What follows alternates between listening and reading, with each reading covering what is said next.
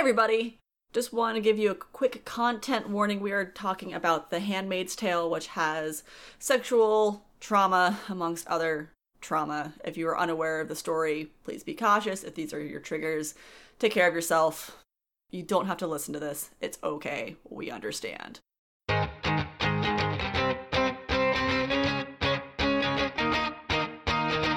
This is the strangest story I have ever heard. Take a seat, grab a drink, and listen to my words. I am a sick man. I am a spiteful man. I am about to tell you how it all began.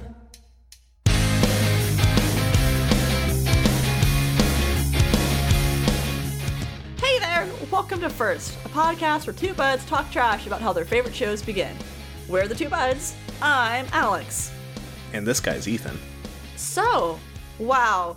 I feel like every episode I start, it's been a while. It's been 2020. Yeah, that's just, excuse us, don't mind us. It is September. I originally had our first season to be done by June. We're only halfway through, motherfucker. Yeah. It's kind of weird how you have little sabbaticals here and there and that they just pile up, you know? It's great. We could say we were just eat, pray, loving it this entire time, but we both know that's not the fact. So Not. We're just doing our best, honestly. we're trying, okay? For you all, though, there's like no difference. It's just that we've been Yes. recording this since January. We've only almost been recording this for a whole year. By the time we're done with season 2, we'll have been recording this for a whole year. So, If that doesn't say anything about like the production value of anything in 2020, I don't know what does. So hey, we're on the same schedule as most television and movie networks, so we're fine. We're doing good. We're still producing. I feel better now, oddly. Yes. Yes, you're welcome. But I also feel like everyone needs to hop on Twitter and also thank Ethan for doing this. Because again, when I pitched this to him, I'm like, oh, it's super quick. We'll be done with it in a few months. You'll be done. I'm kind of a big old jerk when it comes to timelines, and you're gonna hate it. Oh my god, I've been the worst offender. Like, I think you and I trade off like every other week. So for the audience, we all are both like, so we recording this week? Shit. Next week. And it trades between who rain checks on each other next. So we're both at fault, but hey, just gives you more quality audio from these two buds. it's like multiple repilots over and over and over again. Mm-hmm. But in case you're new here, we're here to talk trash about some pilot episodes. And I don't know. I feel like we go back and forth. I feel like sometimes we talk trash. I feel like I talk like that's like the gimmick of the show. We're not that bad. We're really not that bad. We're really not that bad. It's It's not like we have like released the Snyder Cut or, you know, Last Jedi doesn't count t-shirts or something like that. So oh man. I just yeah. if you take offense to that, you're part of the problem. So, but this week is special. It's been a while for a lot of reasons, but it's been a while since we've done a self-pick episode. Yeah. And It's been a bit. really enjoy these because they really let us get a chance to find shows that we've been meaning to watch, and that gives us an excuse to watch them. Ethan. You made a mistake, it seems like. I did! Uh-oh. I think this is the worst show I've watched. Oh, man. Across the board. At least it was for a homework assignment, not something you actually genuinely, I guess, thrust upon yourself. You did want to watch it, but, you know, So, and I'm gonna get a lot of flack for this because I picked a really well-known award-winning show. Yeah, I did too. So I guess we should just go into it. Yeah. I guess you could say, so this episode, since it's self-pick, we both decided we wanted something, you know, award-winning and two different original shows. So you went with the classic The Crown Is on it a Netflix. classic? It's set in a classical time, right? Okay. Is that I that's thought how you it meant, works? like, No, it's not that old. renowned. Yeah, no, I know it's not that old. My bad. I guess I should say you decided to pick the award nominated show, The Crown, and then I picked the award winning nominated show on Hulu called The Handmaid's Tale. And I always try to pronounce it as The Handmaiden's Tale, and I know that's wrong, so please forgive me in advance. I'm really, really excited for your perspective. I think yours is going to be far more fascinating. I don't want to sell myself short. It's just, I'm really excited about your perspective. Sounds like we're just going to get like a 2-minute review from you, and you're going to be like, and here's the mic. This might be the shortest review I give. Oh, man. Again, I don't know if that's exciting or bad. So, every time I start with a disclaimer why I don't like something, right? Mm-hmm. Disclaimer this time. I was so bored. I was so bored the entire time. There was no point where it's like, okay, this is getting good. It was an hour of boredom. And if I had been watching it not for this, I would have stopped halfway through and never gone back. I was bored. To the point that we watched this 3 weeks ago? Something like that. At least I watched mine about 3 weeks ago. Yeah. And so I knew I should rewatch this. I couldn't get myself to do it. I could not get myself to rewatch this pilot. Yeah, I got your message, and you're like, I can't do it. Ethan, I can't. I'm glad you're able to rewatch your show, but I can't. Can't, buddy. And my notes are shit. They're bad because I was like, what the fuck is even, like... I guess we should premise this. Did you at any point during the episode actually nod off or fall asleep? No. Okay, so it wasn't that bad. I've had that with TV shows. Like, granted, that's like in the middle of the series where I'm binging it and I get a little lethargic and I've just ate a sandwich and I'm like, oh, sleepy. And then I go back and I'm like, ah, shit, I missed an episode. So at least you didn't have that happen. You were just like, no, there are better things I could be doing with my time, I guess. And like, it's a weird sort of boredom. Like, I wasn't angry at watching it. I just was not happy. I did not enjoy myself at any moment. And so I guess if you're unaware, The Crown is following... Yeah, you know what? Just break it down. I think most people kind of have an idea what The Crown may be for the most part. It's following young Queen Elizabeth, who is a powerhouse. However, we won the war, so I do not care about royalty. You mean there aren't stakes in history right now? It's something that when the royals get married, I don't care about at all. I don't have an investment in this. I mean, if I can back up your claim, I remember wanting to watch this show years ago, like when season 2 was just coming out. And so I hopped on and tried to watch it. I had the same problem. I remember watching the first episode and I was like, wow, there is a previous incarnation of a doctor in this, and I cannot get past it. Like, he can't carry the show by himself, and I'm just like, yeah. I mean, I get it. I thought there was going to be... I'll give it this. It's probably as historically accurate as you can get, because they, like, don't... It doesn't seem like they dramatize it enough for, a regular audience. There isn't enough like intrigue or suspense with even the first episode. I think I watched like 10 minutes of the second episode. I was like, nope, I'm out. I feel like the first episode is a prologue, and as is a pilot episode, right? You're getting a bunch of information. Yep. But it's literally just following her marrying Philip, who's kind of a shitbag, and them having kids, dad being sick. He's got the tuberculosis, and dad trying to prepare Elizabeth to be queen, but like super casual, like, no, this is no big deal. He thinks he's going to be fine. I guess I call it TB because he's coughing up blood. It's a tumor. Whatever. Winston Churchill's in it, and the Winston Churchill, they brought him back. They brought him back. They cloned him, aged him 47 years. But like, that was really the only part I kind of enjoyed, but that's also because that's like my field of interest, right? This kind of counter intel espionage bullshit. So do you know who played Winston Churchill? Did you recognize him? Yes. This was also 3 weeks ago. Was this... I can fill you in if you want. Was it Back to the Future guy? Nope. Okay, who was it? John Lithgow. Or John Lithgow. The fucking blank expression out of my face. Like, I know names. Give me a character. He was the Trinity killer in Dexter. Oh! Yeah. He's Dick in Third Rock from the Sun. Yeah. There it is. There it is. There it is. Yep. Okay. There you go. And so you get like this little section too, because he just got elected back in, and some people are happy, some people are mad, but he knows of the king's like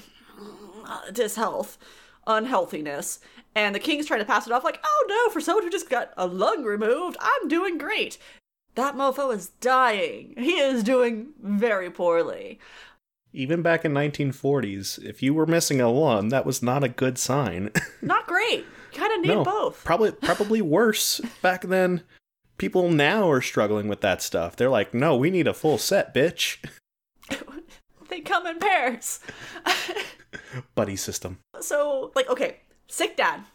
Mm-hmm. Elizabeth trying to come to like grips with the fact that she's in the next in line, even though she doesn't know that her dad's like sick. Like, obviously they know that he's going through surgery, but like they're all trying to play nice, right? And then married to shitbag husband, Churchill's doing Churchill things. But like one of the overarching maybe second half of this is that her husband is not wanting to support her, who is going to be the queen. Like, he's still trying to like make it about him, like, oh yeah, I gave up my citizenship, I gave up my all this stuff just to be with you. Right, because isn't he Danish or something like that? Yeah. I don't know history, and this was going to be my show to, feel cultured and know what's going on, but remember how I said I wrote really bad notes? Yeah. This is like, I'm looking at my notes, there's nothing useful. But so he's like, I'm giving all this up for you. She's like, yeah, but it's worth it because we're in love, right? Sure, babe. Like, it's so bad. But so she is like trying to say, oh yeah, no, my dad wants me to do the Commonwealth tour, which is going all over the world, doing royalty shit. And he's like, but do we have to? I don't want to. And she's like, but babe, come on. I don't know. I kind of want to stay home. And so she then goes and talks to her dad, not like in a whiny, complaining kind of way, but it gets brought up. I think he even brings it up. Like, hey, how are you feeling about your hubby? And she's like, everything's great, through pain and tears.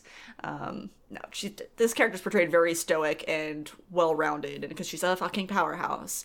And so she says, hey, he kind of doesn't think you like him. Typical dad, son-in-law nonsense, right? And he's like, I should go take him hunting. So, like, one of the last scenes is them going hunting for ducks. But he takes this moment as they have this semi-private shared experience to remind him, hey, your job, your duty, is to support the queen. All the stuff you had in your life doesn't matter anymore. The only thing that matters is that my baby girl feels supported by you. Step up, son.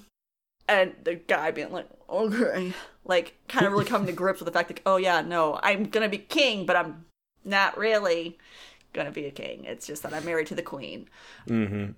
Which, again, I think it probably there's something to discuss there about power dynamics, right? Like, in America, at some point, we will have a first lady. Right? Or not first lady, a female president, madam president. Right. Which means we're gonna have, do we even have it? First gentleman? First gentleman? Whatever. First man? First I don't think husband? first man were first. I think first gentleman will probably be it. If they have first lady, it must be first gentleman. I would hope. Ladies and gentlemen. So, anyways, at some point we're going to have that, and it's going to be interesting to see those dynamics change, like hearing what the first gentleman's going to, like, his charity is going to be, and how he's going to support the president. So, I can see how it is important. Well, I can say the show is boring. I'm not saying the historical significance behind all this is boring. I just don't know enough. It's never was something that I was super interested in to begin with, and the show, and I think the reason why I get frustrated is I really like shows that are historical that make me go look up information.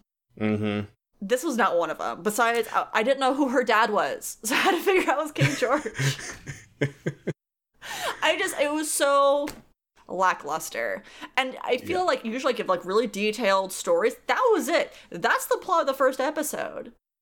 Yeah, I think, from what I understand, they've gone more as an anthology anymore, and I think like they're coming out with like their last season now, and it's about Princess Diana. So I think they're getting another draw in for that, obviously, and I think there is a big cultural significance for that too, and people know about that. But yeah, again, as an outside person, I don't really know British history that well because I was not a historical major. I know the big stuff like the wars and all that, but like you said, the wars are over. What are they doing with their downtime right now? Like, they just had to bring it back with Churchill and be like, hey, he was big in the war. He got reelected. It's like, cool. And you brought up, like, it didn't have intrigue or mystery. I didn't necessarily need intrigue or mystery to keep me hooked. Like, I didn't need a cliffhanger. That's not what I wanted from this. It just, the pacing was so very terribly slow. And I feel like they stretched out like 30 minutes or 20 minutes into an hour. I think the big thing about this show is it's very much it's a setting show or like a setting piece. So it's not necessarily per se, I mean, they're using the acting a lot for it and it's a really great show, but obviously the pacing is also used because they have such big background settings and everything. Like, the environment is part of the show, and that's what they're trying to show is, you know, you've got Buckingham Palace, you've got the King's office, and you've got all these other locations, even when they're off of, you know, the Capitol Hill and everything. I guess I don't think they have a Capitol Hill, but see, no, it's okay. I watched that too. Yeah, I'm an Anglophile in TV, but not in actual like British cultural terms. So, there you go. Yeah, Capitol Hill, where the kings and queens stay. You know, Buckingham Palace, all that jazz. Guards with big hats that are stoic. It's okay. I'll save you real quick because I think that's a really good point. That is something I did like about the show, is that the cinematography, the use of color, the use of scenery was all choice. The costuming was beautiful, but not like gaudy. It just was really nice to see it in a way that wasn't like, do you get it? Do you get that we're an era show? Like, it was really well done and tasteful. It's just the content was not there. I think it was not necessarily that it wasn't all meat, no substance, but it was very much like it was a very beautifully plated meal. But when you really look at it, you were either wanting something more or you were wanting something else from it, rather than just like a tiny little piece of cube steak drizzled with like some soy sauce on top and garnished with some cilantro on it or something like that. I see your metaphor, and I'm going to raise you. It is your favorite bowl to eat cereal in, but all you have is cornflakes. Okay. No milk? I mean, we have milk. It's just like that thing, like, I gotta eat breakfast. Yeah. At least my favorite bowl's clean. God, I hope I'm not the only person who has a favorite bowl. No, I got one. Yeah, right? Yeah, like, you have your favorite thing. And, like, it serves its purpose. Gets just some energy. But if you had something else to eat, you probably would. Mm-hmm. Fair enough. At least some Frosted Flakes or something like that. But I think yours gives a lot more credit to, again, the prettiness of it. Right. I left it feeling so void and empty, and just like, wow, I watched that. That was 60 minutes of my life right there. Yeah, and there's people who really enjoy this, and I personally do not get it. I do not understand. I'm sure there's some great stuff that happens down the line, but this is like, I don't know. I feel like the girl who cried wolf, right? I'm never gonna watch the rest of this show, and that's happened already a lot. But like, there's just nothing. I can't even think of like how many shows. It could be the last show on the planet, and I'd be like, nah, I'm good. You can keep it. You got it. It's all you. That's your thing. I'll leave you to it. So I think this is what my personal, for me, my fourth self-pick episode, and it's the first time I've had a big whammy. So it's bound to happen, right? You don't have to like all shows. Not all shows have to be to your tastes. It's good to stretch yourself too and try something that you normally wouldn't. My mom recommended this to me. I know you said you really liked the show, but boy, that pilot's rough, yo. Mm-hmm. Yeah, like I said, I watched a couple episodes, but I more or less said I liked it just to keep, like, you know, support you. Did you lie to me? I didn't lie. I just forgot, like, just from your expression, I'm just like, oh yeah, that's what that show is about, because I definitely didn't continue with it. So it was like I got, like I said, 2 or 3 episodes in, and then I stopped. I found something different to watch. I think Letterkenny started coming on, so that's better humor, and obviously The Crown's not trying to be a comedy. No. So No. it's two different spectrums. Yeah, would this ever be anything that you would, like, put on in the background? I know you're a person that has stuff in the background while you're doing stuff. No. Not even that. You're worried it's going to drone you to sleep or something like that? Okay. The key to a good background show is something that you're keeping half an ear out for. It's to keep you kind of awake. It's to keep you kind of attentive. At least for myself, I know you're not supposed to multitask anything. But I've been doing this for a while now. So, like, the biggest thing is that you want something that holds your attention, but doesn't hold you, like, enraptured by it, right? Sure. So, The Crown has... The only thing that I liked about the show was the scenery. Which you would need to watch to do the thing. Sure. But as far as plot stuff goes, again, I got nothing. I also have a low-key thing with true history stuff, or really any kind of media where it's like, we know how this ends. We know how this ends. Which is super funny because then I get up on my high horse about wanting to make sure that books, when books are made to movies, I want them to be the exact same thing because I want to know exactly how it goes because that's how the author wanted it to be. Do you want the true adaptation? Yes. I get a lot of shit for that because I'm super critical because you never get it. You never get, besides season 1 of Game of Thrones, you never get it. But as far as like this stuff, Rogue One, like, again, get ready for, I'm going to get a lot of trash. I haven't seen Rogue One because I know how it ends. I have no interest. Zero interest in it. So, that's like, okay. It's okay. We both have at least one Star Wars movie we haven't watched. I have watched Rogue One. I do enjoy that one, but I still haven't seen Solo, and it's been like available everywhere. I don't think you're gonna get crap for that though. I don't know. I mean, I've heard like next to Zill about it. I know what the spoiler is really at the end, but other than that, meh, don't care. The only good thing about that show, I remember leaving it, I'm like, boy, I hope Glover gets his own show. And our boy did. Yeah, that's the only thing I'm like, I need to watch it for that. I was really excited, but I just didn't go to it. That's fine. Like, it came out like a few months after the one of the other Star Wars movies, and I was like, I see like how people could get like fatigued from like superhero movies, let alone Star Wars. So I was like, I get it. We need to talk about media fatigue at some point. Yes. But not today. You mean that's not what we already just did? Maybe. That's our podcast. We do whatever we want.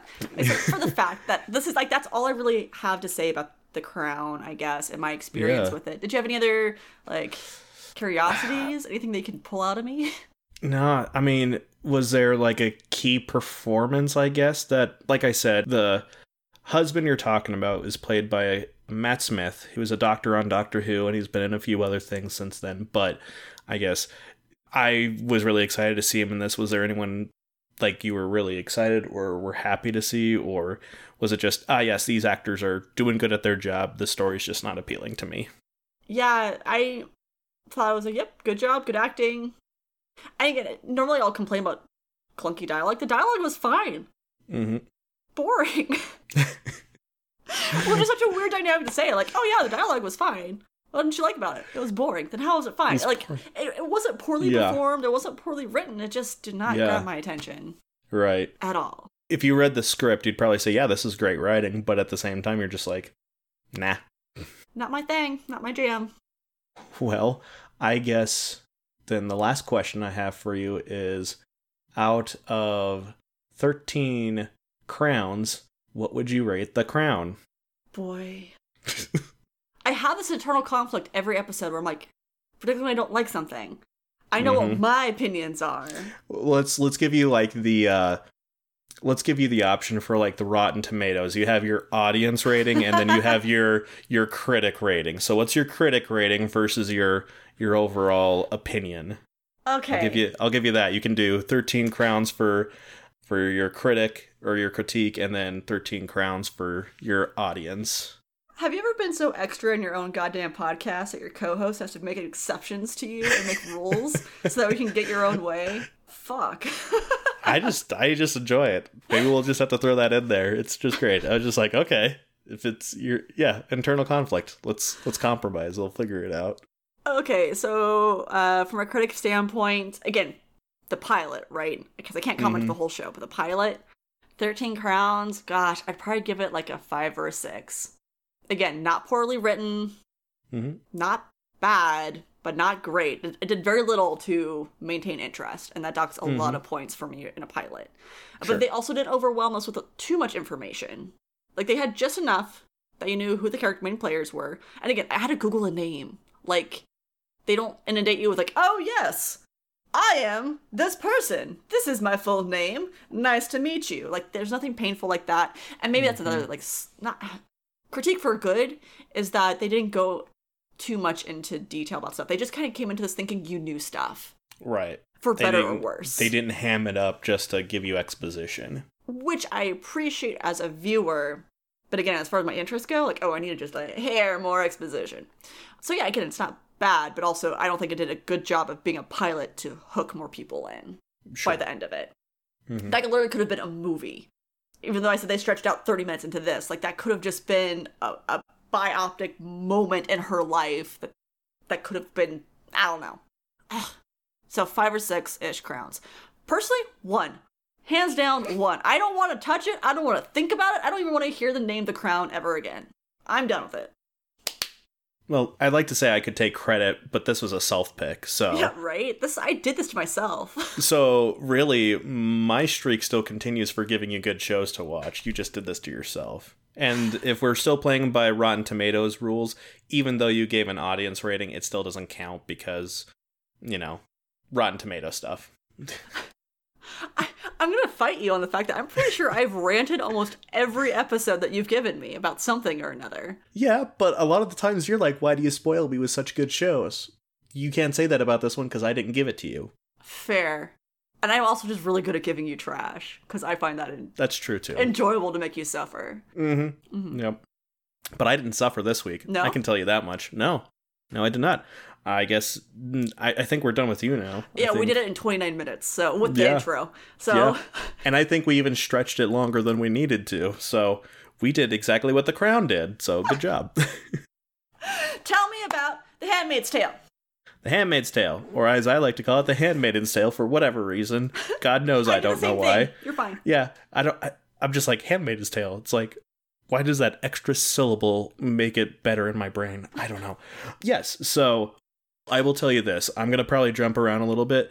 Overall, my thoughts are, I enjoyed the show. I was really intrigued, and I had a very pensive, curious, inquisitive stare going on this entire time I was watching the show, because it's not how I expected it to open or how to necessarily play out.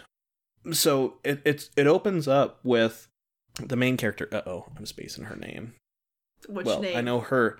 I'm spacing her real June. forbidden name. Yeah. Judith? June. We don't find out the name until the end of the episode. So, spoiler, it's June. It opens with her husband and daughter, running away or escaping. The guy does some shitty driving, ends up in a ditch, car gets stuck there. He pretty much gets her and the daughter, running out into the forest 2 miles to the direction they're going to escape. He sticks around or whatnot. He says he's right behind them. That's not the case. We hear gunshots. He dead. But they do such a good way with the pacing and the intensity of it, because they're hiding under a rock. It's got that very Lord of the Rings Nazgul feel when the hobbits are hiding underneath this tree root, but it's a rock. And I was just like, yes, I made a Lord of the Rings reference to this show. You're welcome. Thank you. That makes my heart so happy. But I'm also glad it's not just me who feels like whenever there's a scene where someone's hiding in scenery with an overledge, hobbits. Yep, exactly. Or just the simple fact that it's there are these guards or these military people. They stand on the edge of this cliff, and it's really you're looking out across, and it's you don't look down to see if something's going on. Hobbits has the exception because it's dug in, but But this is literally, it's a rock face, and they're right there. They're not like hiding over an overhang or anything. You can clearly see the feet right next to them. I digress. Maybe that's my one gripe about it, just thinking on it. That one scene right there. That one scene. How dare you not do it like Lord of the Rings? It's an 80% on Rotten Tomatoes now just because of that one scene. Yeah, exactly. How dare you not get Peter Jackson to direct that scene? So yeah, they're at that rock face. The guards turn away, and then she waits a little bit, and then she starts running again. She slips and falls. She gets captured.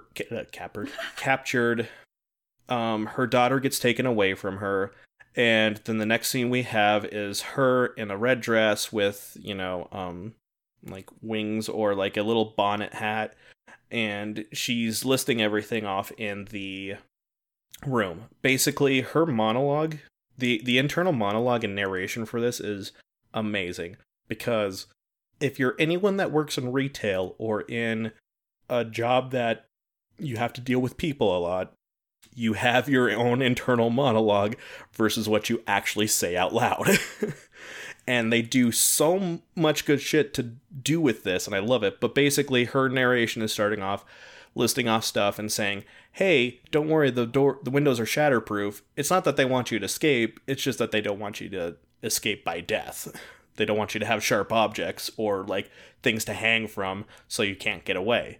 And it's like, we're getting bleak right off the bat. Okay, cool. Basically, her name is Offred. She had another name before this, June.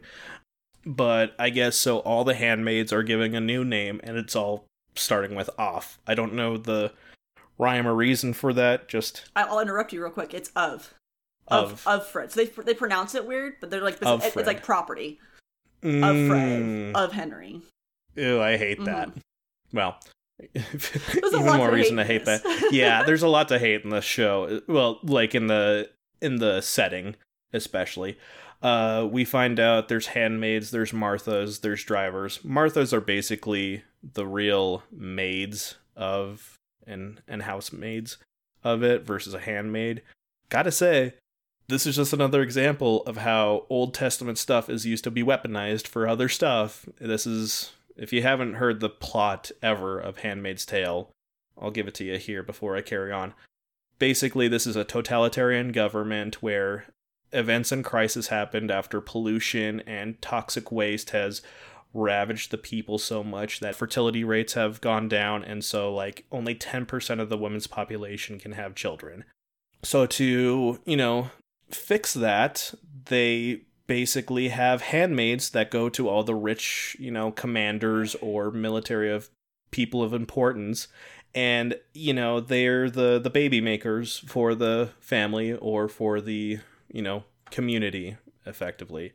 So Offred or of Fred, you're pronouncing it right, but like of Fred's like supposed to be the yeah, and I get that now, so perfect.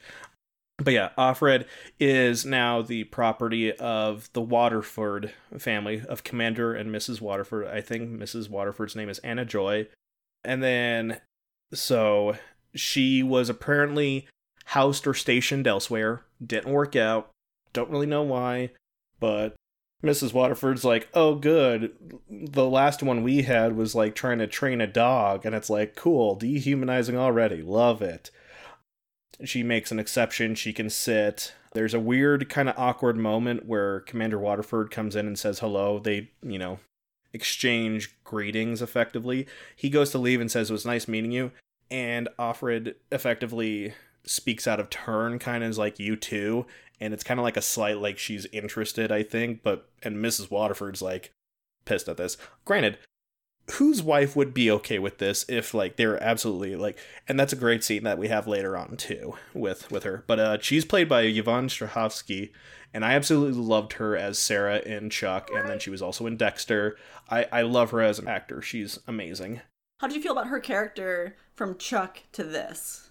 Oh man, it's different, so different. She's very prim and proper in this. And I think it's also, based off of the title and position she's in. She's the wife, effectively, of this high commander in this militaristic government, effectively. He seems like, wherever they're at, this is like the Republic of Virginia or something like that. I don't remember what it's called. People can correct me, but it's effectively a futuristic U.S. because this is technically set in Maine, and this all starts around 2015. Awkward. Not like there was any other political elections done around that same time. Oh no. The book was written in the 80s, though. Yes. Funny enough, when I was looking at this, I found the trailer for the old movie adaptation of this. And oh my god, It's got the classic, like, deep voice movie actor guy, and you see the whole movie in the trailer. I love it. Absolutely love it. And it's got...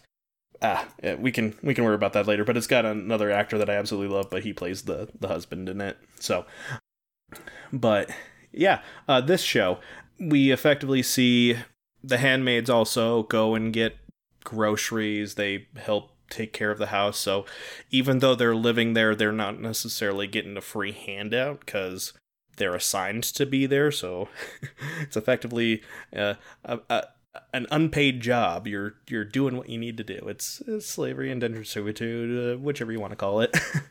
Forced servitude. Yeah, slavery. Also known as. Survey says. But then we get to see Offred. She is very, like, withdrawn. She's keeping her opinions to herself, but at the same time, she's, you know, saying everything in her head. So, like, Martha's like, you're leaving your friend waiting outside who is another handmaid named Offglin.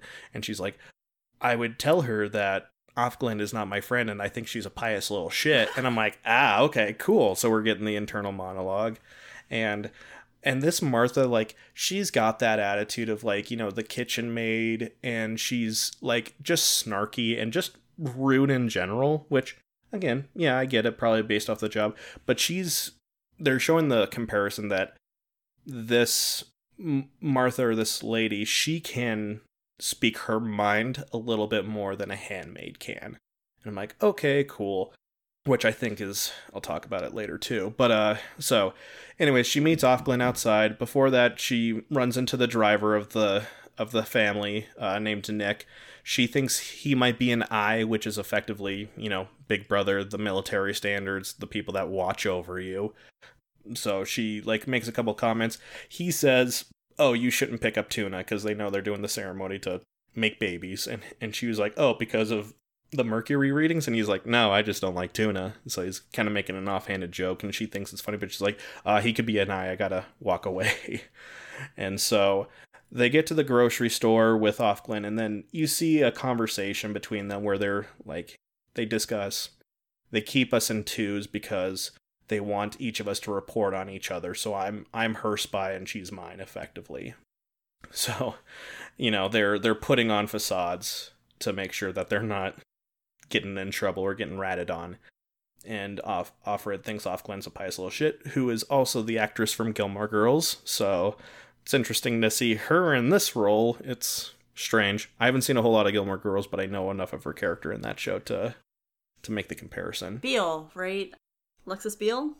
I think so, yeah. I'm pretty sure. And then they go to the store. There's oranges, so Offglin mentions to Offred that, hey, doesn't your, mistress like oranges? You should get her some. And so... she's like, oh, I don't have, tickets or stamps. So effectively they still have, like, food stamps for stuff. But one of the other handmaids there says, oh, go ahead and, just tell him who you work for. Like, he's big. I've seen it in the news. And everyone gives her a stare. And she's like, I didn't read it, I swear. And it's like, cool. They're not even allowed to read or, like, have any public knowledge. Good to know. So it's very, stay ignorant or die. So... creepy. And then everything is guarded, and there's, like, guards everywhere, military everywhere, like, even, like, behind the counter with the clerk. It's strange.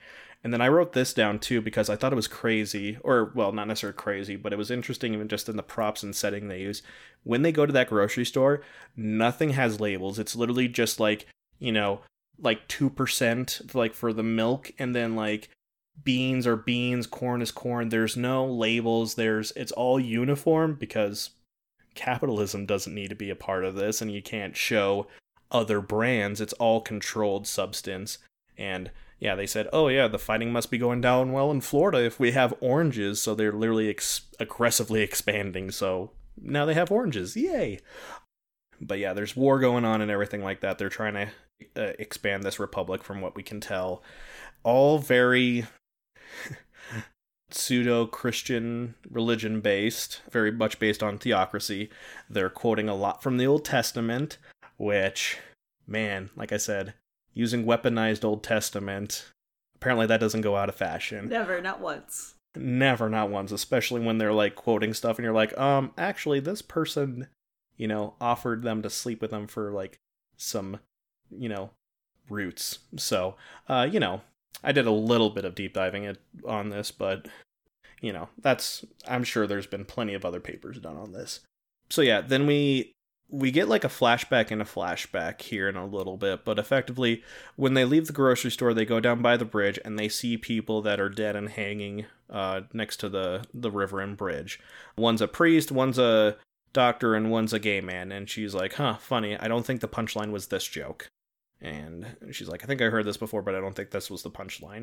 It effectively looks like, obviously, the priest was probably doing not okay things. The doctor looks like, based off of the bag over their head, was probably helping people abort or was like an abortionist, so they hung them. And then the gay man was a gay man and can't reproduce, so therefore sinful. My God. A monster. The monsters. How dare they want sexual relief for fun. Bastards. They're all bastards. Doctors and all that jazz. Anyways, we get a flashback to back when June got loaded off in what's called a Red Center, or the Rachel and Leah Rehabilitation Center. Basically brainwashing and getting you reacclimated for your position and role in society. Great stuff. Great stuff. Choice. Yeah. She sees one of her friends, Moira, there, and then flashes back, so you find out Moira is gay, and then they make a comment there. This is a flashback to like back when they're in college, and June is writing a paper on campus sexual assault, and Moira's fling or girlfriend said, hey, let's go to church, or whispered in her ear, hey, let's go to church, and they run down effectively to the beach and everything, and then it flashes back to the Rachel Center, and then Moira's kind of like giving her a subtle head shake to like, hey, don't like cause a scene, don't recognize me, we don't know each other. Mm-hmm. Like, they sit down, and then another girl, Janine, is in the seat next to her. This character, Aunt Lydia, who I think would be a great stand-in for like a Granny Goodness for DC or something like that, is just like, laying on the propaganda, telling us about the radiation and the toxic waste, and saying, oh, you women have been blessed by God. You have a purpose in this world because you can still make babies. And Janine scoffs and laughs at this, and then Aunt Lydia goes over to her and is like, be silent or, stand up, and Janine's like, fuck you.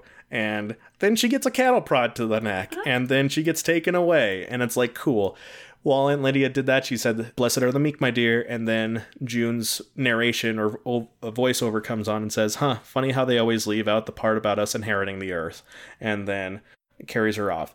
Effectively, she comes back into the camp at night, Janine gets returned back to the bedrooms at night while June and Moira are talking about, June's doesn't have her daughter, and she was wondering what happened to Moira's girlfriend, and she's like, she got taken down to the colonies, she got grouped up in one of the gay purges and got taken to the colonies. The colonies is where they clean up all the toxic waste, so effectively you're literally just labor until you die from radiation poisoning. So, cool. Worse ways to die, right? Maybe. That's not great.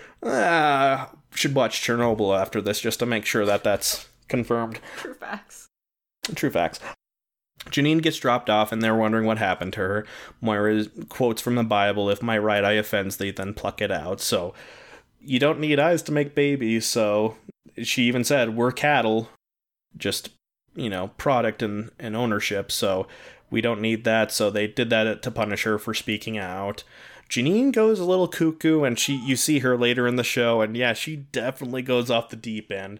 One of the things that gets talked about a lot in this is don't lose your shit, I think was very much an underlying part of this episode.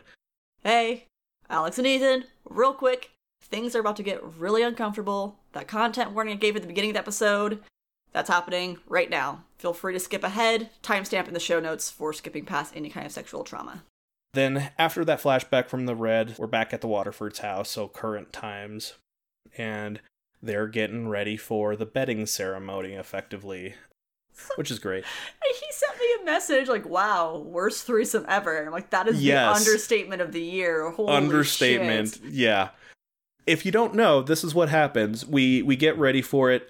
When I noticed this too, another thing to show you that their product and cattle, effectively, is all the handmaids have an ear tag, like literally clamped on the top of their ear cartilage. I was like, cool, we are like driving this home that these people have no individuality or anything. Cool, awesome. She's just a serial number that's used to get preggers and then pop out babies to help the world and for God. Then the bedding ceremony gets ready. She sits down after taking a bath. She is kneeling on this pillow. So she's in the middle of the living room. Then the Martha and then the driver Nick come and stand behind her, and this is where they're definitely not considering anyone else, because the Martha, again, I don't really like her because she's just snarky, and again, she probably has it better in life than Offred does right now. And she's like, they need to get this over with. Don't they know that the rest of us have things to do? And it's like, you could show a little bit more compassion, considering someone's going to get boned that doesn't really want this right in front of you. Mm-hmm. Imagine being in that situation, knowing that you can't help that person. Yes. And I know this is also kind of showing, while the quote-unquote help is around, they can all speak a little bit more freely, because they're together and there's no one really watching them. So it's not like they're bugged on their person or anything. So they have a little conversation that's kind of bad-mouthing everyone. So at that same time, but on the second watch through, I was like, hold on, this kind of is a dig. Don't mind my personal well-being. You, of course, have to go bake pies in the kitchen. Yeah, sure. Fuck you. Yeah, fuck me, right? I guess. I mean, that's what's going to happen, I guess. So I told you that line would stick. Yeah. So... yeah, and then Mrs. Waterford comes in, she sits down, and they're saying, the commander's always late, and so they have this ceremony where the commander knocks on the door. This is the wife's domain, so he has to have permission to come in. The only time he needs permission to come in anything. Jesus Christ. You hate yourself a little bit after that one? A little bit. A little gross, a little skeezy. It's alright. A little skeezy. Just have to, deflect, because these subjects are really touchy. Yeah, and so they read from the Bible of theirs, so they're literally quoting, the Old Testament Genesis about how, I think it was Bilal who was the handmaid of Rachel, who slept with Jacob. If you know your Christian theology and everything, that's basically what happened, because Rachel was barren. This is where I was going to go back to, though, because I think even though it was such a subtle, remark, it was the same thing where in the flashback where Moira's girlfriend said, let's go to church, and they're literally going to church right now, because we have the organ playing, we have, hymnals, and then the reading of the Bible and everything, and then we go straight to the scene where everything short of, having fun banging, effectively. It like I said, I texted Alex and I was like, wow, as soon as that started and the voiceover was being read of the excerpt from the book, and it's just Offred staring at the ceiling, fully clothed, with the wife holding her wrists to restrain her while straddling her Offred's head in her lap, while Commander Waterford is fully clothed as well. I thought it was going to be a scene when I went into it. I was like, are they just going to do the bedsheet thing? Is that what they're going to do? So they don't have any no, it's they're all active participants, even if they don't want to be in this. I was like, cool. And it's just, obviously Offred is disassociated from this because she's not there. Mrs. Waterford is watching her husband, and that he's not necessarily there either. I feel like he might be paying a little bit more attention to Offred in this situation, because he's How do you not in that situation? Doing things, yeah. He finishes. He zips up and walks out the door.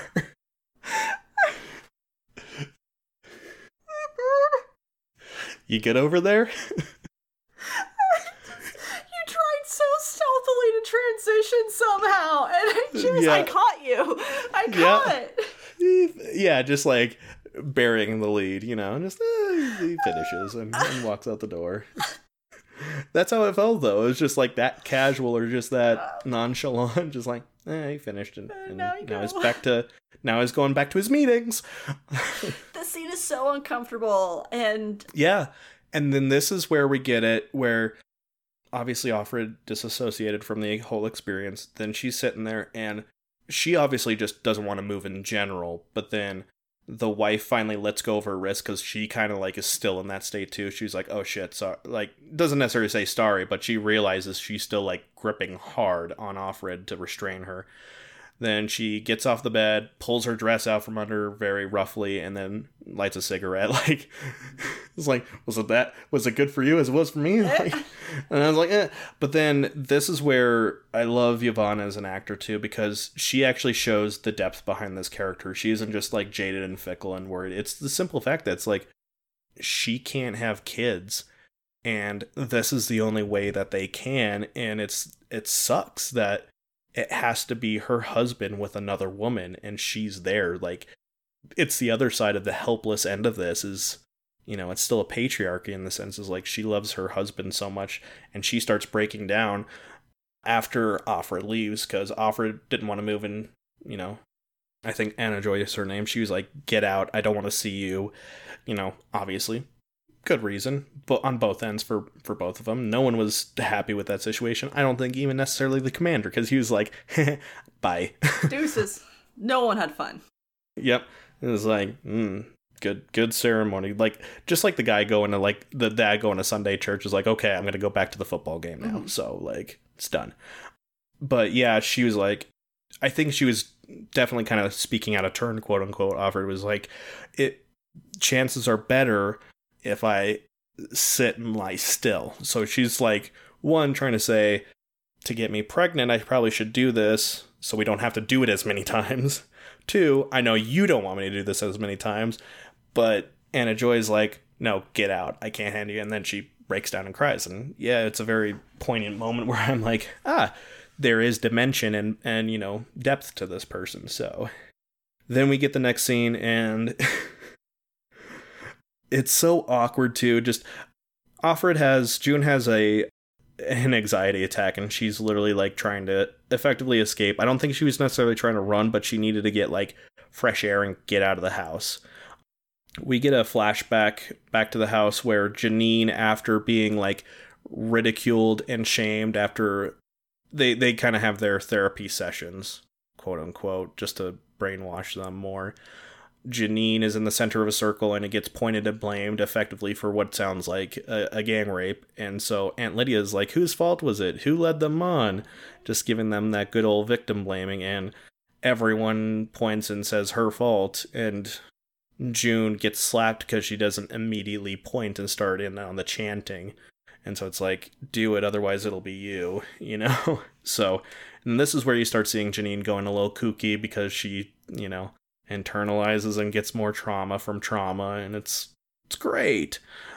And then we see her at night. She is effectively escaping reality because she thinks she's like a server at a coffee hut somewhere or something like that, like staring out the window. And Moira and June have to slap her out of her fantasy and get her to bed. And Moira's like, keep your shit together. Otherwise, you'll be a loony, and you won't be any use, and you'll be sent to the colonies, and you'll die by having your skin slough off your bones. Which, yeah, doesn't sound appealing. But June is in bed, and she's like, I can't stop thinking about that. I'm trying to think about the moon. Just, you know, stay distracted. And then she's like, I can feel the commander's cum dripping down. And it's like, that is not a comfortable statement in any sense of the word. And so she like gets up out of bed, and she's like, she runs down the stairs and is outside. Nick, the driver, is on his like top garage house porch and sees her, and then she's like, ah, shit. She goes back inside and is like, keep your shit together. She thinks he's effectively like, ah, shit, I'm gonna get reported tomorrow, and that's the end of it. So she's like, cool, awesome. Nick apparently does not report her because no one comes for her, nothing. 3 church bells ring. There's a salvaging going on today, so effectively that means all the handmaids have to leave. Before she leaves, she talks to Martha about what to get, and so she was told to get more oranges because they appreciated the oranges that were delivered before. And then the handmaid, while Nick the driver is there, since she knows he's cool, apparently, says the joke, hey, you should pick up some tuna. And so Martha's like, tuna and oranges. Sure, that's what I'll get. Okay. And you see like a little smirk and a nod between Nick and Offred because of the joke they had made about, not liking tuna. And then they go their separate ways. They go to the salvaging, Offred and Offglen, which is effectively a public execution. This is where we see a huge break in June. She runs into one of her old classmates at the Red Center, Alma, who they kind of like have a little casual conversation after giving their, salutations, effectively, or their proper salutations. We find out where they're stationed, and they're like, hey, have you seen Moira? And then Janine turns around, who is there, and you don't get to see just an eye patch. She's got like a full, like, sloughed eye, like, closed and everything, and she's pregnant, and she's like, oh, Moira's dead. She lost it and tried to escape, so they sent her to the colonies, and she's, like, happy about this and kind of, like, weird. And, yeah, trauma is a shitty thing, and how it manifests. So, this is after hearing that Moira is dead. She effectively is like in her head, and you just hear a bunch of droning, and you see like she is not okay, but she's still present there. They get in a big circle. Apparently, Amanda's on execution because he had sex with a handmaid, and then the handmaid miscarried, which I don't know how much there is to the story, if there's going to be more that they explain later, like, no, they were just having an affair, and because of that, he died. Either way, no one touches the handmaid other than the handmaid, I think, is the real statement here.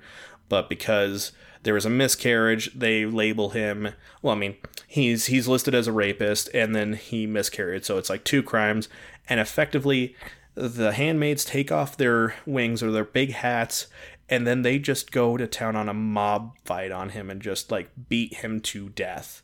And then they hang him afterwards. But this is where Offred, like, loses her shit, and she uses this execution as a release. Offglen can see, like, the change in her, and she's kind of, like, just gone blank slate. And she's lost the one friend that, kind of kept her together, even though they haven't seen each other forever. Which, I'm going to say, I don't think Moira's dead. I feel like that's a mislead just for the rest of the show, because there's no way they bring her in and then do that. It would be one thing if they had her throughout the entire show, and then, like, towards, like, the season finale showed that she was dead or something like that. But you don't just show that much of that character in one episode and not keep her through the series, even at least in flashback. And particularly get that actress. Yes, because she does a lot of voice work, and she actually was the voice actor in the Telltale games for Michonne in the Walking Dead series. I looked that up. Yep, she was Michonne in that, and then I'm trying to remember what else I remember her from. She was in Orange is the New Black. Orange is the New Black, that's right, yeah. So you don't have someone like that and not, like, keep them in longer. You don't bill them for a pilot episode and not use them. Sorry, you could get someone else for that if that's the case.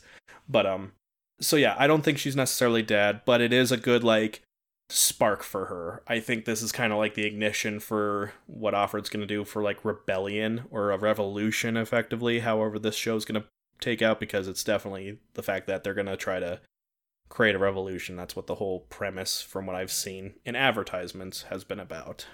Now we're right before I got cut off because I didn't finish the rest of it, but effectively she has another flashback where it's showing that she's pregnant and she's really worried if she's going to be a good mom, and Moira's there to, support her, because she's like, hey, no, you're going to do great. And she's like, but all these other girls and all these other women are starting to have, bad fertility rates. So this is right before, like, the turning point, because everyone's trying to run up to Canada to escape.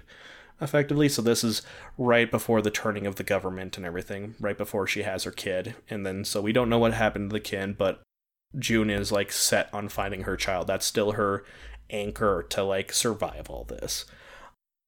I think so we kind of have like a whole bunch of church, like going to church moments in this episode. The whole episode's titled Offred, so you're getting her state of everything. On the way back from the salvaging, Offglen actually speaks out of turn, and they have like a real conversation. They officially meet each other for the first time because they both thought they were pious pieces of shit. Like, oh, I thought you were so stuck up. And so they have that moment with each other. And Offglen, before leaving at the gate, says, "Be careful, there is someone in there watching you. You have an eye in the house." And so she's, got this whole thing going on where she's like, someone here is out for me. So she's going to probably keep it a little bit more locked down. But then we start back where she introduced herself as Offred. She's like, "I'm not Offred, my name is June." And so it's kind of like, that's the episode. We're going to start inciting revolution probably in the next few episodes, or trying to like push something out of this. So yeah, that was the episode. So, boy, are there thoughts. As I was reflecting back on our talk of the world's worst threesome, boy, did we sound... We sound jaded. And yeah, so for the audience too, I use humor as deflection, as a lot of people do. So I apologize if it sounds like I'm taking the subject lightly. It's just to help kind of bring dark humor into a world, and I apologize. I do not stand by any of the actual things that are happening in the show or have happened to people. So just know that anything you guys have gone through or struggled with in the past, and if this is a trigger or does shed light on stuff, I'm here for you, and I want to support you in any way I can. So just know that I'm there for you, and I'm an ally for any trauma or support that may be there for you. I think this is a terrible show, but it's also good television. I apologize. Oh no, and it's one of those things of me just wanting to put in that quick note. Oh yeah. Thank you for that exclaimer, particularly because I'm giggling too as he finishes. Like that's part of the reason why I was giggling so much at that point. Because I'm like, this is so fucked up that like we're just talking about this so casually, but it is such a traumatic scene. I think at any point in any of the episodes we've had before this too, we've shown that we have humor in most awkward places is the best escape route for us. Yes, so it is. Yeah. Mm-hmm. Okay. With that said, let's talk about how this show makes us deep-seatedly uncomfortable. Like I said, I had a very pensive stare going on this entire time, and it wasn't necessarily like it wasn't a comfortable pensive stare. It was a thought-provoking and like, my God, they're doing this type of shit. Obviously on Hulu, this is even rated mature, so like they get away, obviously with cussing, and they want to definitely like give you. I think that's what I appreciate about the show so much is they do a service of, giving the internal monologue without you having to try to read everyone's expressions, because June's like in the shit right now, so she's in the thick of it. So I think it does good to show that she's using sarcasm, even in her own head at least, as a coping mechanism too. Because like I said, anyone that works in retail has that comment. Like, I don't think I talked about it. Mike has the comment is like, "Oh, you guys going out for shopping?" And Offred in her head is like, "No, Mike, I'm going to go down to the strip club. You want to join?" or some shit like that. Like, "Nah, I'm going to go do some hookers and blow it and shit like that. Do you want to come?" She's like, "But I can't say that." So, and she's just like, "Yes, I'm going with Offglen." And she's a very formal and kind about it. It's like, I have that with people all the time. So maybe not that exact same expression, but.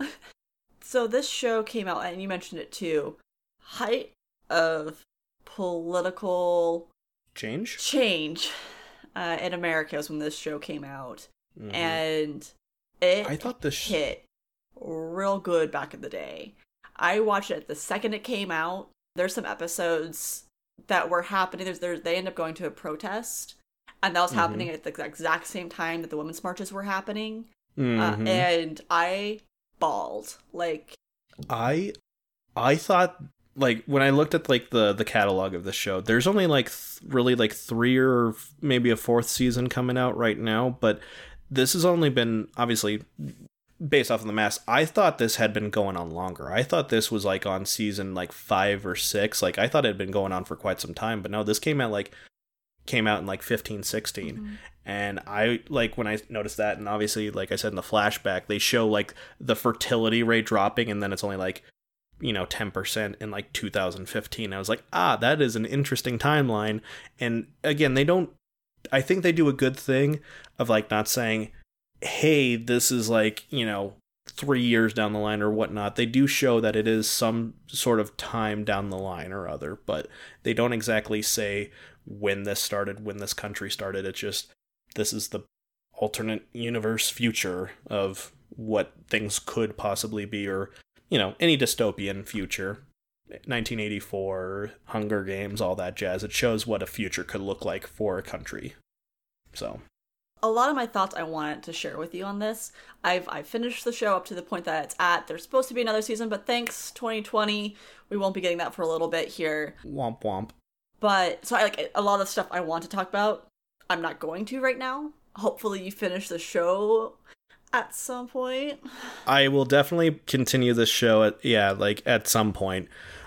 I think like we kind of talked about, I think we're all a little bit media fatigued at the moment, but it's definitely a show that I will probably definitely take up. It's one of those shows that I probably, if I do watch, will probably be like a weekly show, because I feel like it's going to touch on a lot of topics that I'm going to be outraged about, and I'm not going to want to watch immediately afterwards unless it's like a very big cliffhanger, because cliffhangers always get me, and that's why I binge.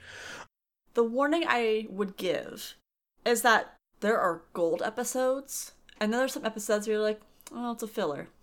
And it's so weird to have this heavy, emotional, drama-driven show have filler episodes. That is interesting. And it's information that's important.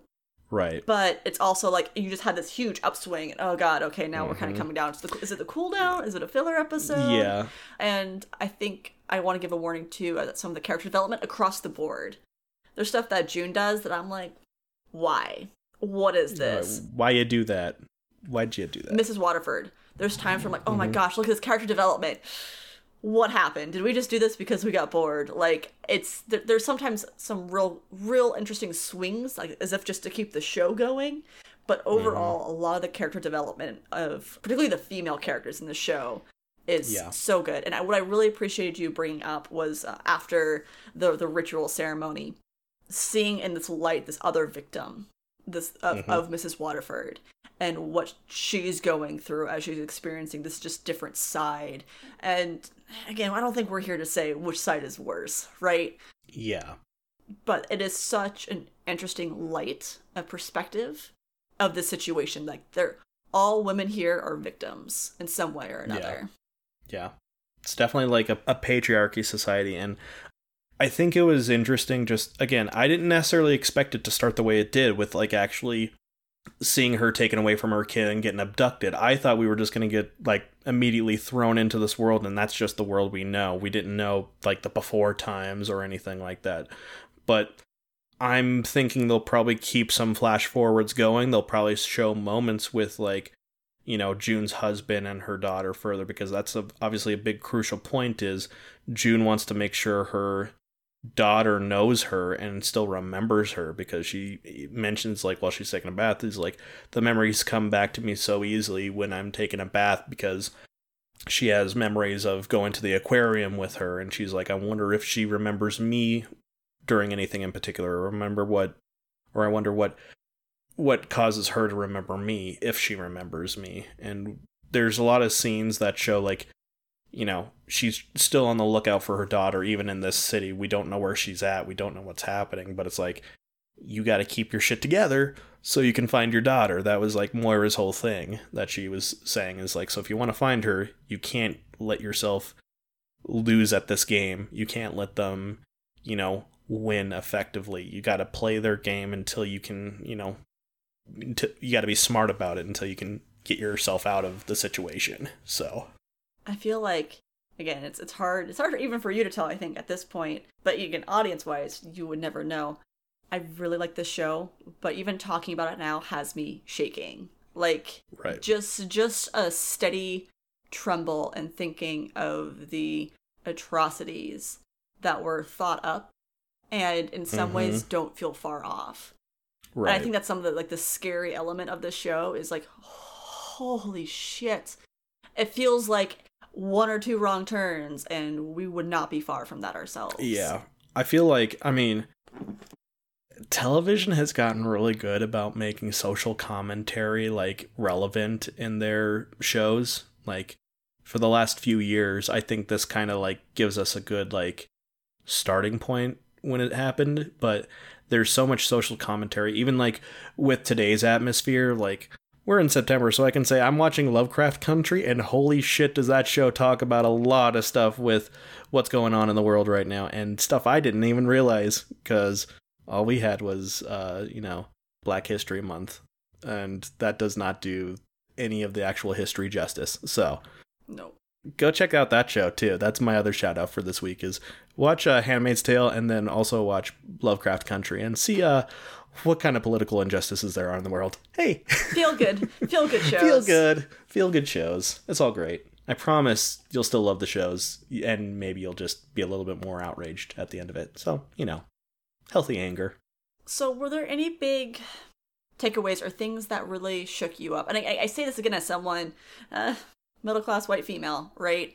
The show clearly struck a few chords with me, and in a way that, target audience. But was there anything that really stood out to you, or anything that rocked you to your core that you weren't anticipating?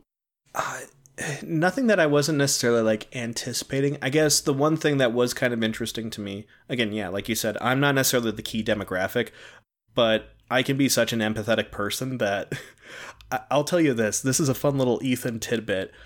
I had to read Grapes of Wrath when I was in high school, and I read it in 2 nights. Ooh. I went into my teacher's classroom the morning that school started. I got to school like a half hour because my dad was a teacher. Besides the point, I stormed into her office and said I was so pissed off at this book and how it ended and how all the stuff happened because of the Great Depression and everything. Is like, oh, so you were very upset about the book? And she's like, and I was like, hell yeah, I was. And so, like, she's like, you actually, understand, social demographics and stuff like that. Because it was high school, no one gave a shit about the book. Yeah. They were just something you had to read for a grade, right? Yeah, exactly. That book, like, I was literally, like, angry, and I felt atrocities from that book.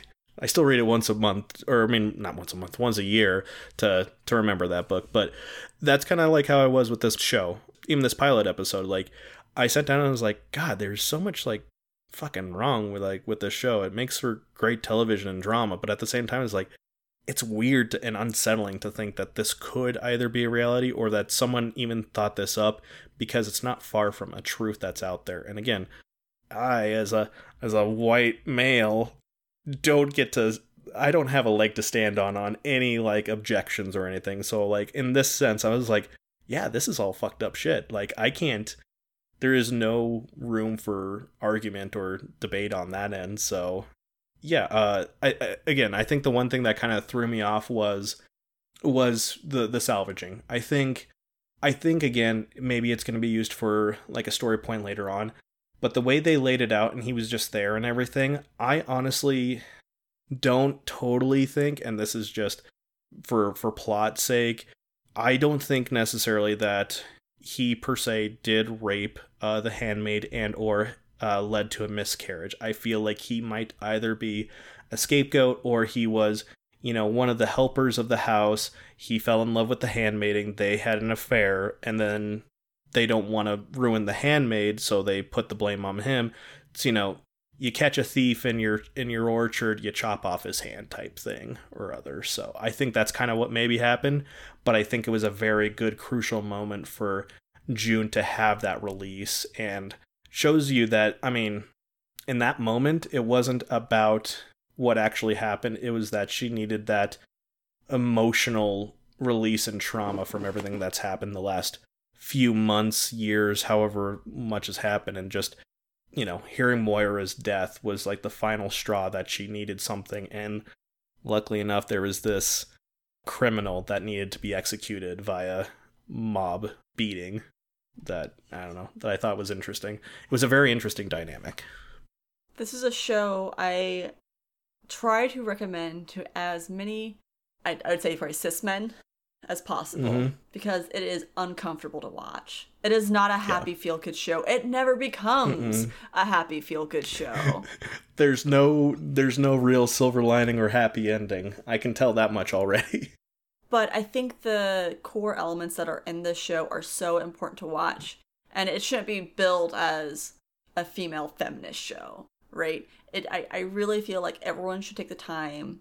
If you have the spoons, the emotional energy, the mental fortitude for it, right?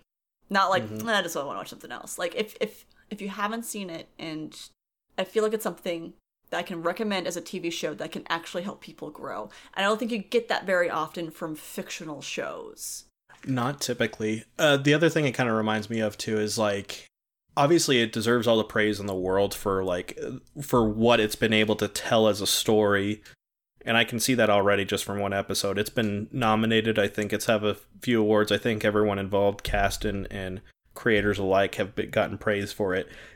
It also reminds me, too, of, like, Jordan Peele when he came out with Get Out, and how, like, that was...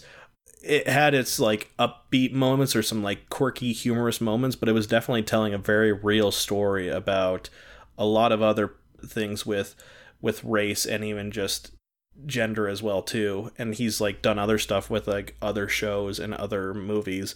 And this, I think, was, again, another, like, stepping stone for that, because I think this came out, obviously, before Get Out, and it was a good, like, jumping off point for a lot of people to say, hey, we need to tell, like, real stories and, like, real things. We just don't need filler TV to distract you. We want you to actually think and feel with these characters. Game of Thrones can give us, you know, dick and titties all they want, but it doesn't have necessarily, like, a full, strong socio-economic, PowerPoint to it or meaning behind it. It's just something that everyone wanted in a big epic or hero storyline, versus this is a normal person trying to figure out how to live in a society that they didn't help create or don't want to be a part of. So I am really, really happy you sat and watched this and that you enjoyed it as much as you can enjoy something like this. Yeah. Which is a side note, tangent, being in the field that I'm in, there's so much, like, I really enjoy this. And then if you're not in the right circle, people being like, what? Yeah. Well, and that's what I wanted to talk to you too. Obviously, like, you and I feel like break down into, like, psychology, like, discussions about TV shows and characters and everything. Like I said, there's a lot of disassociation from this, and just, like, also herd mentality that had to be created, because again, it's like a 1984 Big Brother dystopian future Man in the High Castle thing going on. So it's got a lot going for it, like, just in social standpoints. I would love to talk about the disassociation during the ceremony. I would love to talk about Janine's trauma and her trauma response, and also June's trauma response, because that's what she's going through at the same time. All of her choices is a direct trauma response.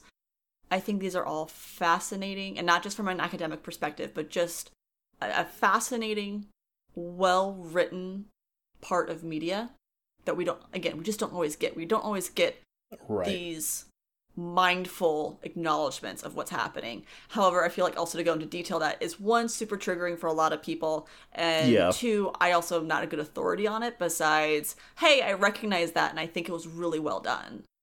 Yeah.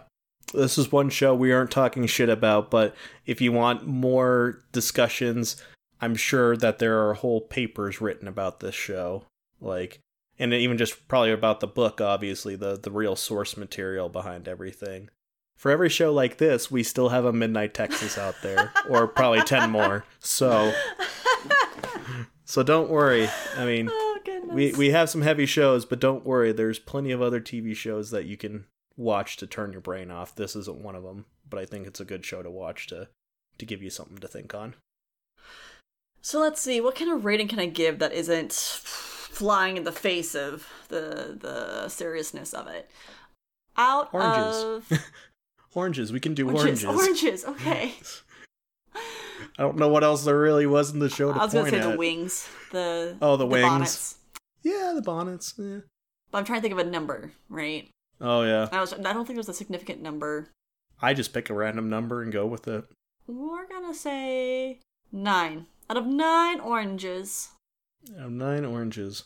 So on the Rotten Tomatoes side of it, the critic side, I'm gonna give it 9 oranges, and then I think out of the personal review, I'm gonna give it 9 oranges. Wow.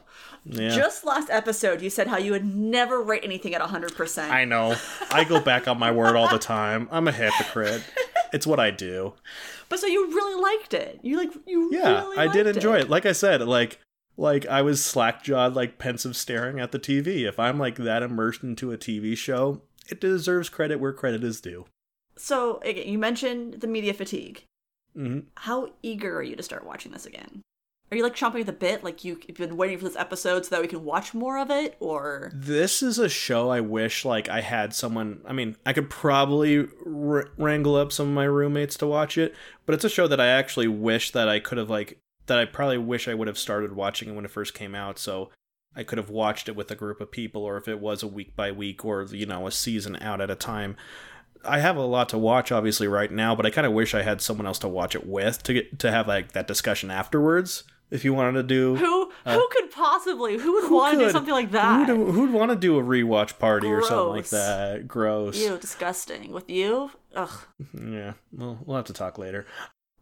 But yeah, no, it's definitely a show I'll probably go back to. I think it might be something that I do like kind of like on a weekly basis right now, or if like because I'm reading a lot more now. Good. Weird, right? Good for you. Yeah, most of it's comics, so I It's still don't reading. get that much of a pat on the back. Sure.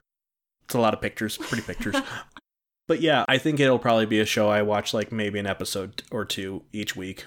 Either do it weekly or whatnot, because TV is kind of coming back in a little bit more of a swing because, like I said, Lovecraft Country is starting. And I think that's a show we need to talk about at some point in time because it's good. It's good. Because we're all good. It's good, and it's a weekly show, so it's great. So I can Decompress from it a little bit. I can simmer on it for a little bit. I can stew on it, and This isn't about Lovecraft Country. This is about Handmaid's Tale and The Crown. barely about the crown. Barely about The Crown. Yeah, no, definitely a show I'm going to continue watching. How soon am I going to do it? It will probably be in the next few days or so. Because definitely like after we kind of like had the pause or the break before it, I was excited to rewatch it again just so I could like catch things again. And had I started it earlier, I probably would have leaked into the next episode because, they do those countdowns until they go into the next episode. Oh, no. Sorry, Alex. I watched 3 episodes. It was on autoplay. I don't know how that happened. Weird. Oh, man. Netflix and Hulu did it again. They just sucked me in. Oh, no. But yeah. Yeah, no, it's definitely a show I'll probably continue in the next few days or so, or on a weekly basis since I have 4 seasons to watch right Something now. like that. Yeah. Well then, I think it's time to say farewell. I think so. So thank you everybody for hanging out with us as we mostly talked about The Handmaid's Tale. but we do stuff. You can find me and Ethan on Twitter. You can find Ethan at Etaysha. At Etaysha. That's ETAYSCHA. Too late to change it now, so don't you worry. You'll find it everywhere that way. You've been branded. Can't I've been change branded. It. Can't go back. Could have made it E. Shaw with like a W at the end, but nope. Had to go with the real last name. Perfect stuff. You fool. You fool. And you can find me on Twitter at Roll4Alex. Anything else that we're doing right now? Not right now. Well, if you like hanging out with us, you should totally also hang out on our Discord. It is now the Cool Kid community. It is the same link that it's always been. It just has gone through its own rebranding. Mm-hmm. This is like the third time, my friends.